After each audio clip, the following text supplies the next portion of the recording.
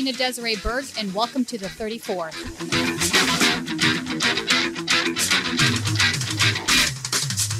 Sat on that council. We built enough pressure to get enough of them to vote in favor for an Amazon tax. The story doesn't end there. 3 weeks later, massive pressure from the Chamber of Commerce. Bezos and all his buddies put pressure on those same Democrats, and they caved. They reneged on the deal 3 weeks later, and the tax was killed. That's an important lesson for us today. We need a clean break from the Democratic Party. It is the graveyard of social movement. But we weren't done in Seattle. Our organization wasn't done in the grassroots movement we built. The working class of Seattle wasn't done. We picked it up with Shama Swan's re-election campaign. 3 different super PACs built up more than $4.5 billion to defeat us. The working class of Seattle had different ideas. Shama Swan was re-elected yet again, and we rebuilt that campaign to tax Bezos, and we won again just a couple months ago. Except the joke was on them this time, because the first tax we won a couple years earlier was much less than what we won this time. We kept building, we kept fighting, and the numbers got bigger, and the tax that we won was much bigger, and now we're set to be able to bring families in Seattle out of poverty because of what we won, because of what we took back of the profits that we created for this monster company. It's all done by workers, and we took it back, and we're going to do that here in Los Angeles. I know LA is a massive area, but we've got a campaign, a grassroots campaign we've just begun building in Burbank. There's a massive Amazon distribution center that's getting built by the Burbank airport. We're building a grassroots campaign to tax Amazon. If they're coming in our neighborhood, we're going to take what's coming to us, right? We're going to take a slice. So, there is a candidate running for city council in Burbank. His name is Constantine Anthony. Our organization, as well as some other strong organizations, have endorsed his campaign because he is in favor of taxing Amazon if he gets elected. So I encourage you, if you want to get involved locally and build the movement to tax Amazon, talk to one of us from Socialist Alternative. Raise your hand. We're out there today. Find us. We got clipboards. You can sign up. We will contact you. We are building a grassroots, multiracial, working class campaign because that's what it takes to win.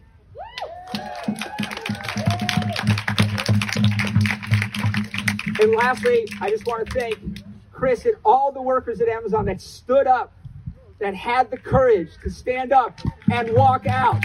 That's what we need in organized labor. Where was organized labor?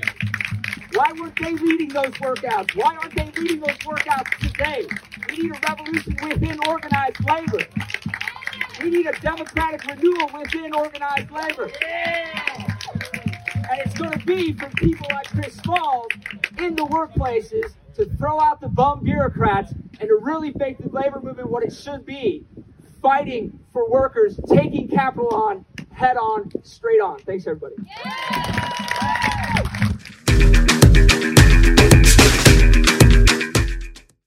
Today we're speaking with Constantine Anthony, who is running for the Burbank City Council. Welcome, Constantine. Thank you for having me. This is fantastic. I'm excited to be here. Excellent. So I lived in Burbank for a little while, but I want to tell the audience exactly where Burbank is if they're not familiar. Burbank is its own incorporated city, but it's also within the county of Los Angeles. It's mainly known as, I would say, the media capital of the world because you have almost every studio has a presence there, from Disney to Warner Brothers.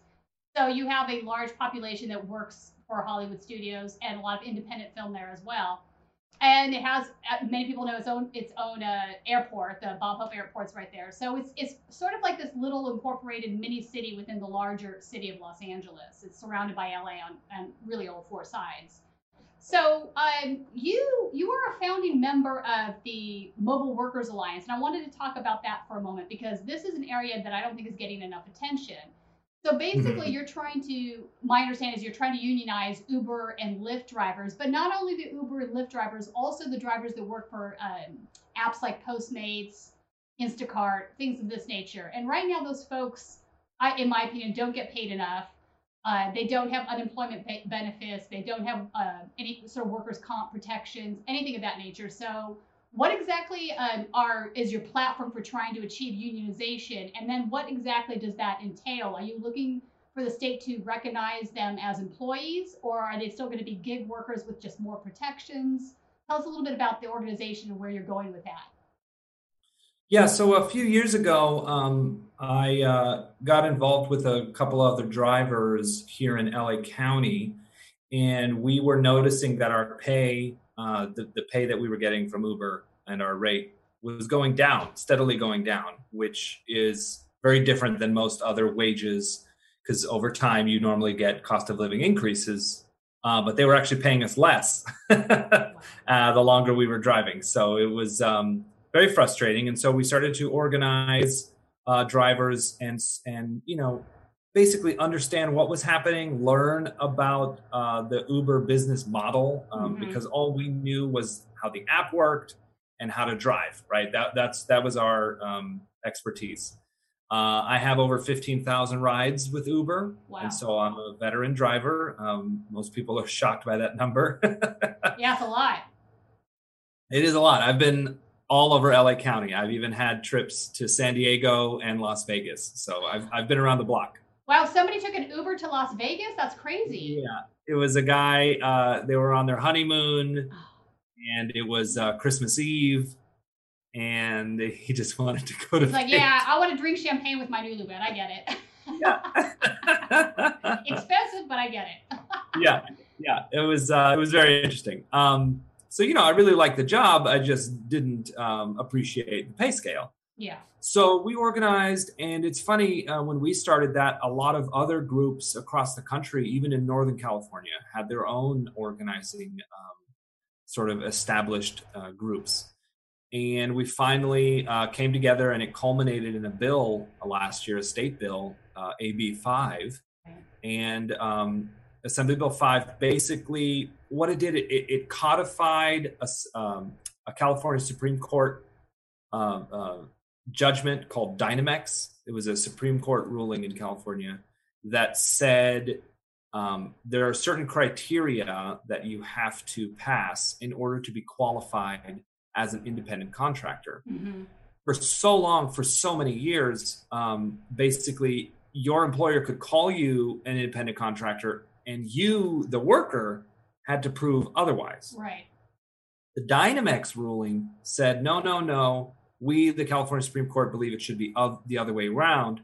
Everyone is inherently an employee, and you, the employer, have to prove that they are an independent contractor, and you don't have to pay for their workers' comp. You don't have to pay for their health insurance. That's right. You don't have to So days. just to elaborate on that, basically the two criteria are if you tell somebody where to be at work and what time to be there, they are considered an employee for all of these reasons. So I think there's three criteria. It's called the ABC test, and you can look this up. Anyone can look this up. The ABC test, and it's basically it's can your employer tell you what to do? Is that the only person you work for? Is that a criteria? I didn't know that. Oh yeah. There's a lot of qualifiers to this. Okay, and, so this is broader than just the workers' comp rules. Oh yeah, much more than that. It's the fundamental basic protections as an employee, against discrimination and harassment, right. unlawful termination. Which makes sense because right now, if you just use the workers' comp criteria, that applies to people that aren't really employees either. You can have a 1099 and still have to be covered on workers' comp. I know that's been a big argument for the film sets. Yeah, but there's a whole host of things that you get as an employee that you get as a contractor. I mean, that's and so we fought to get that law passed. Lorena Gonzalez out of San Diego really spearheaded that. I applaud her for that work. And me and a bunch of other drivers, we all went up to Sacramento on the day that they were voting for it, and we lobbied in person. We talked to a bunch of assembly members, and then later we talked to state senators, and we said, hey man, we're the drivers. We're the ones who are dealing with this. This is what it looks like when you're in our car. Because it's easy to just, write it down on paper or think about it as an app. But really, these are jobs, and people are doing hard jobs. I don't know if you've ever driven on the LA streets, but it's dangerous. I have not only driven on LA streets, I've been in multiple accidents on LA streets. Exactly. Thankfully, I haven't been in an accident since 2004. It's funny. I moved here in 2004, and within my first 6 months, I got into an accident, and everyone says, "Oh yeah, that's what happens. You start driving back home, you get into the accident, and then you realize, oh, LA is different." Yeah. So yeah, I've been a very safe driver, no accidents in 16 years, knock on wood. And that kind of experience and the quality of my driving is worth a lot of money. That is hard labor, and we deserve to be paid for that. So actually, the Mobile Workers Alliance is demanding that Uber pay us $15 an hour plus $15 an hour for expenses. So wages plus expenses would be $30 an hour, which is about $2 more an hour than what I was making when I first started. Okay. So when I signed up in 2015, I was making $28 an hour. Cost of living and increases and inflation, I'd be making about $30 an hour if pay had kept up. So it's not really an unreasonable. No, I don't think it's unreasonable. Plus, you're paying for the care of your car. Adding the miles and the wear and tear, that costs money too. And that should probably be figured into the mix. Let me ask you a question though. There was pushback against this bill because writers, and I know I saw a lot of journalists saying this. I'm not saying I agree with them, but they were saying that they were going to lose jobs because of it, because they truly are gig employees, and that if they didn't fit the certain criteria, that they weren't going to get hired going forward. I think there was a lot of fear surrounding that. What is your take on that? Well, to her credit, Lorena Gonzalez has worked with a lot of different industry professionals and has carved out exemptions. Okay. So the biggest exemptions that came first was, of course, doctors. So if you're a doctor, you work for a hospital, right? You're assigned to that hospital, and that's the person who pays you. But because of licensing and medical malpractice and the way the medical state board works, a doctor can't be directly employed by a hospital. So there's like this huge conflict of interest there. And so they wrote in an exemption for doctors. And you wouldn't even think about it. Like if you were a regular person, you would just think the doctor works for the hospital. So there are very specific technical issues that need to be hammered out. Right. And, the state legislators going through them one by one. Hairdressers was another big one. If you've ever worked as a hairdresser, you don't actually work for the salon. You rent the chair that you work out of. That's right. And so it's kind of a very unique situation. I liken that job much more to like the old cab drivers who would rent cars from their company. Uber, ended that industry completely. So this is true. But very disruptive. Yeah, very disruptive. Finding those exemptions and writing those in is, it's a Herculean task, but I know the state legislature is up for it. But if you look at the number of professionals who want independent contractor status and thrive under independent contractor status, it's a very small number compared to the number of people working who are forced into independent contractor status without their choosing. And that's rampant throughout the country.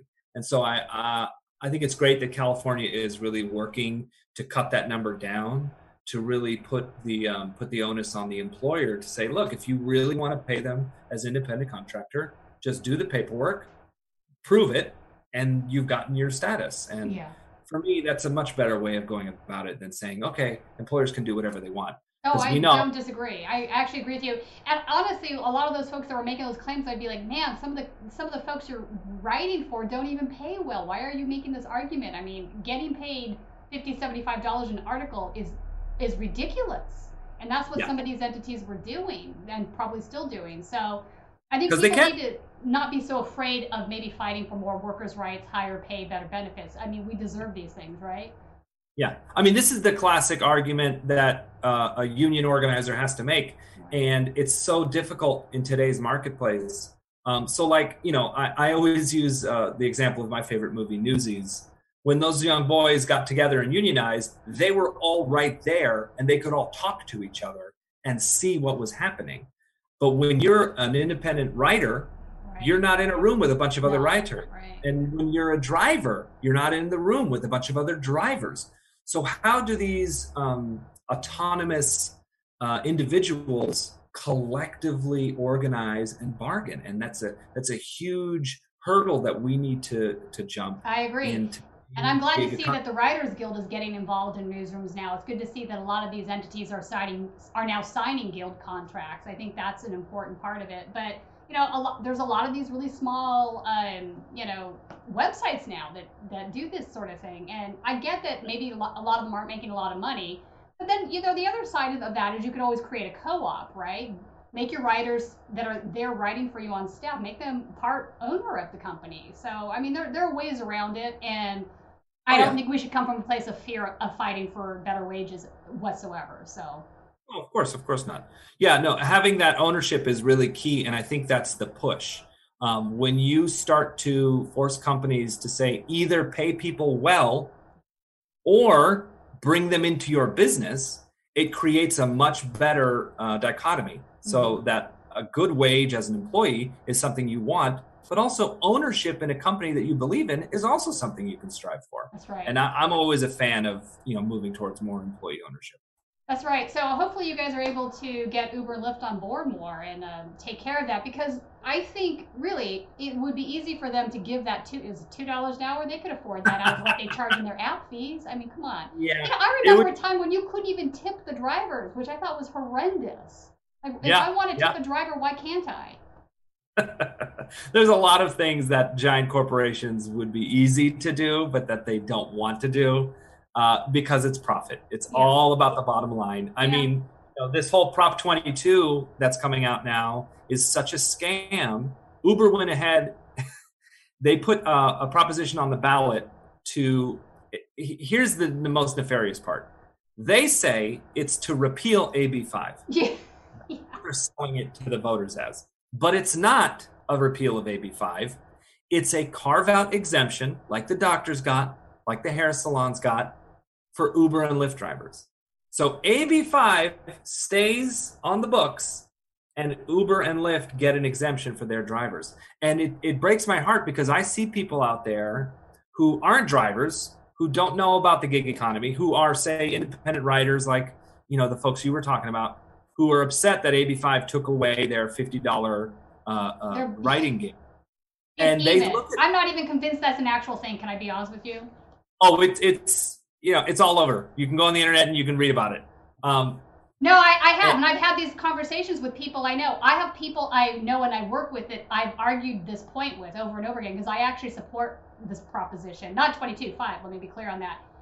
And I don't see them really making a clear case for what they're saying. And I have to be careful because it's people I know. But when they're telling me that they're losing jobs, I'm like, I don't see it. You should fight for better pay. I'm sorry. I mean, shit, I've been a member of SAG-AFTRA since 1989.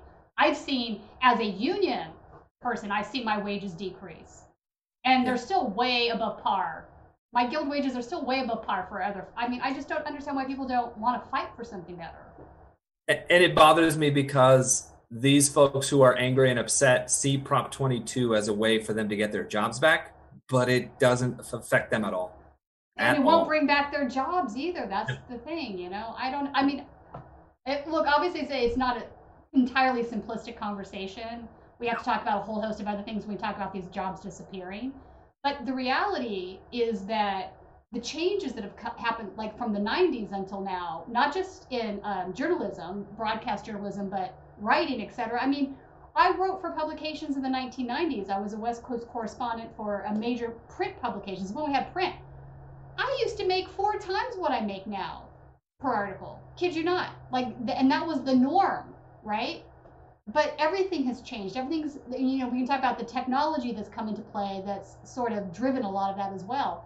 And the consolidation of media companies. So now you have, 6 giant media companies, and then you have a host of smaller media companies all struggling to make a living, right? Yeah. It's complicated, but I still think workers should stand up for decent pay. There's no reason even a smaller company cannot give you decent pay. I know this because I work with smaller companies that do, you know? It's all a mindset.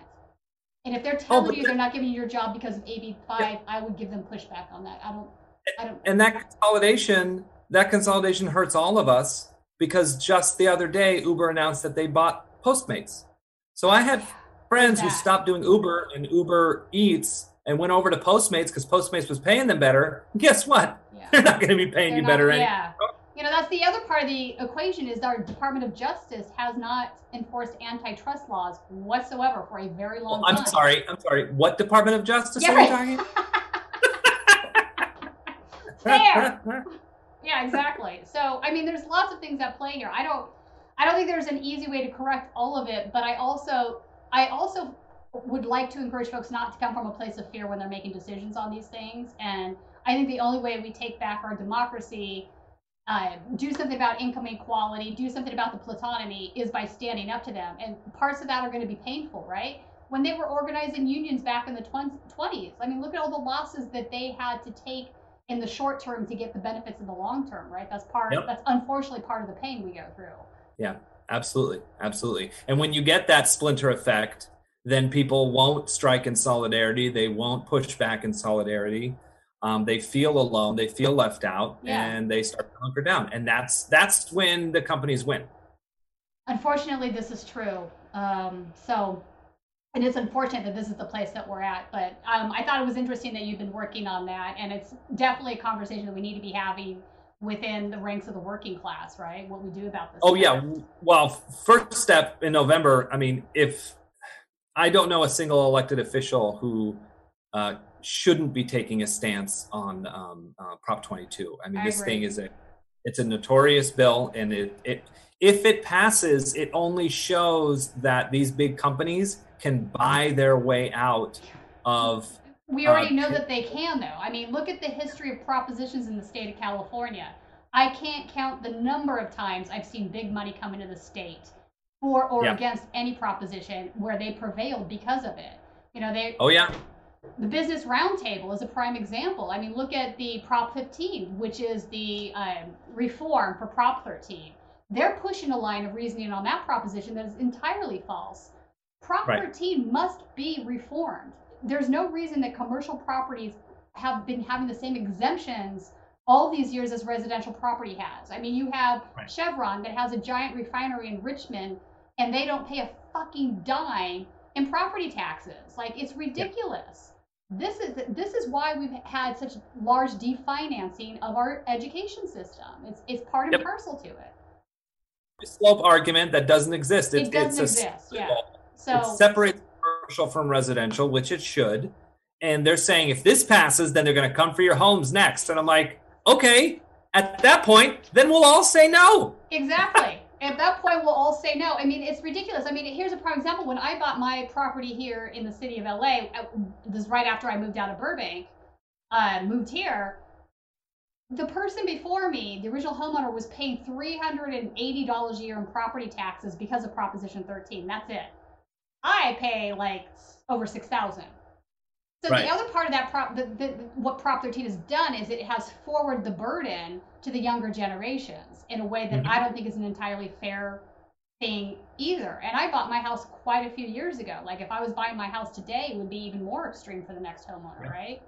Because the reality is this, folks. The state, the government has to get money to run and to function. You want paved roads, you want the fire department. Well, we don't want the police department. We can defund them. We want... Just throwing that out there. But all these things need to be paid for, right? And this idea that we have a shit ton of government waste isn't really true. We are running on a very slim budget and have been for decades. And the reason our school systems have been definanced is because of this. You know, we can get into a conversation of mandatory budget spending and discretionary budget spending, right? And the state budgets have to be balanced at the end of the year. They are not allowed to run a deficit. That's just not possible. So if you have the largest item on the discretionary side of the budget is the UC system, the Cal State system, guess what gets cut every damn time? They don't have the money to pay for all the stuff on the mandatory side. We need revenue. So I think Prop 15 is a prime way to get it. I think it's fair, and I think it's high time that these corporations start paying their fair share, and that shouldn't scare anybody. Yeah, absolutely. Absolutely. Yeah, I'll be campaigning for it. So I'll be coming out publicly for Prop 15 and against 22. Yeah. People need to pay attention.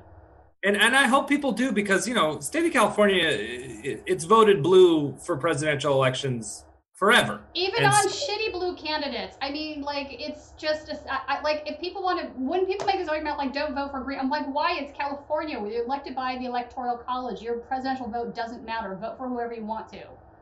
This isn't Ohio, you know what I'm saying? And for me, that fact will drive people to down ballot propositions and down ballot candidates, because people want to get involved, but they know where California is going. So if you can organize folks to show up to the ballot for something other than the presidential, down ballot stuff is so much more important. Exactly. I agree with you on that. So I say that all the time. And also the primary elections, also really important. We lose so many great candidates in the primary election because people ignore them, and they shouldn't. And this will be the first presidential election in California where the ballot order is swapped. So local elections will be listed first. Oh, I love that. I didn't know that. That's great news. Yeah. Good. Force people to look at that stuff, right?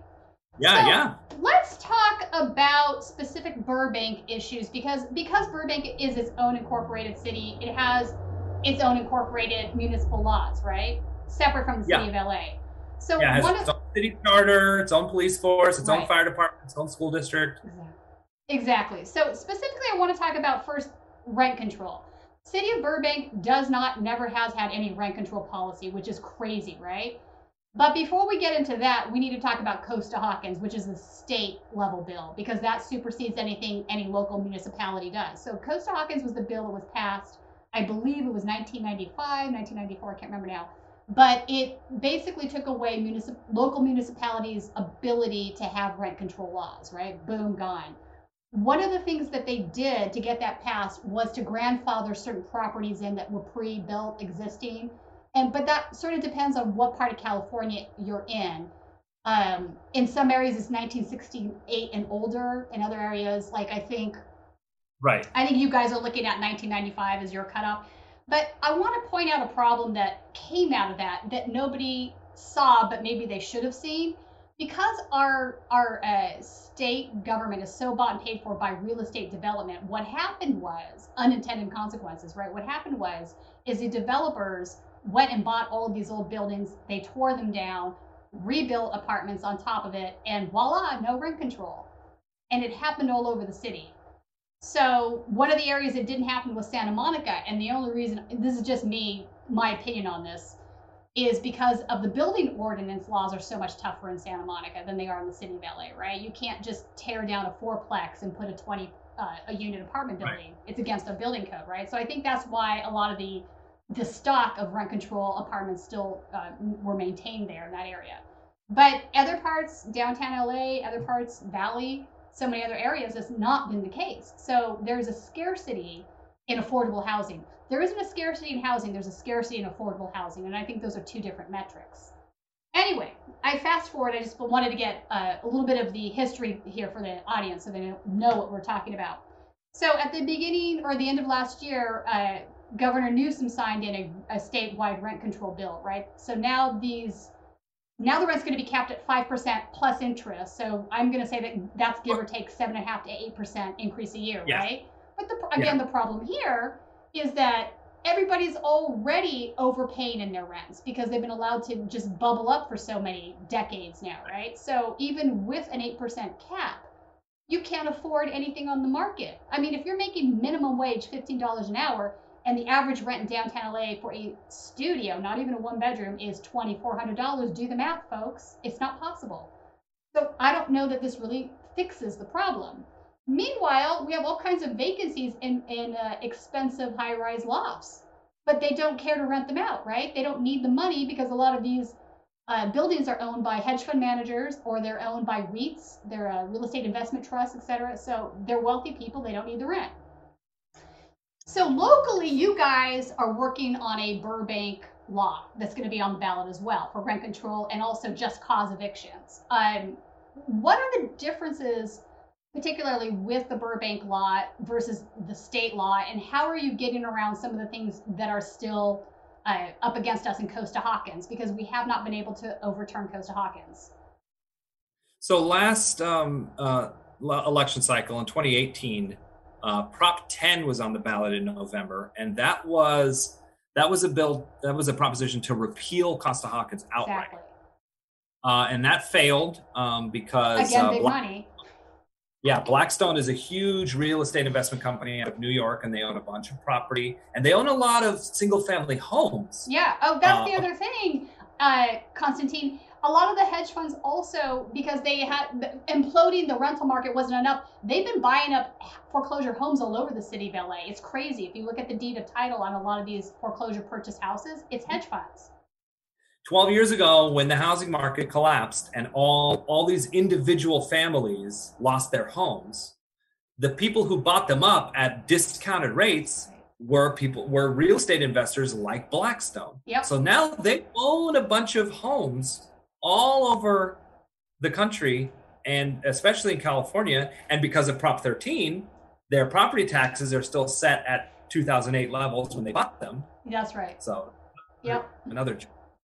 Don't get me started. And so Costa-Hawkins, when it was passed in 1995, it said you can't put any rent control on any new buildings. So anything built before 1995 can be subject to rent control, except in cities that already had rent control. So LA, they passed their rent control in 1968, I believe, and Santa Monica was 1967. Right. So anything built after 1968 and 1967, respectively, that can't have rent control either. So it's a very nefarious law. It's a very nefarious law, and the carve-outs that they gave away to get the law passed, and the carve-outs they were giving to progressives like you and I, right? It wasn't to the other team. To get people to vote yes on this, they had to say, well, don't panic, don't worry. There's plenty of housing, affordable housing stock out there. All of these ones built before this time will be fine. They're still going to be under rent control laws, so it's not a big worry.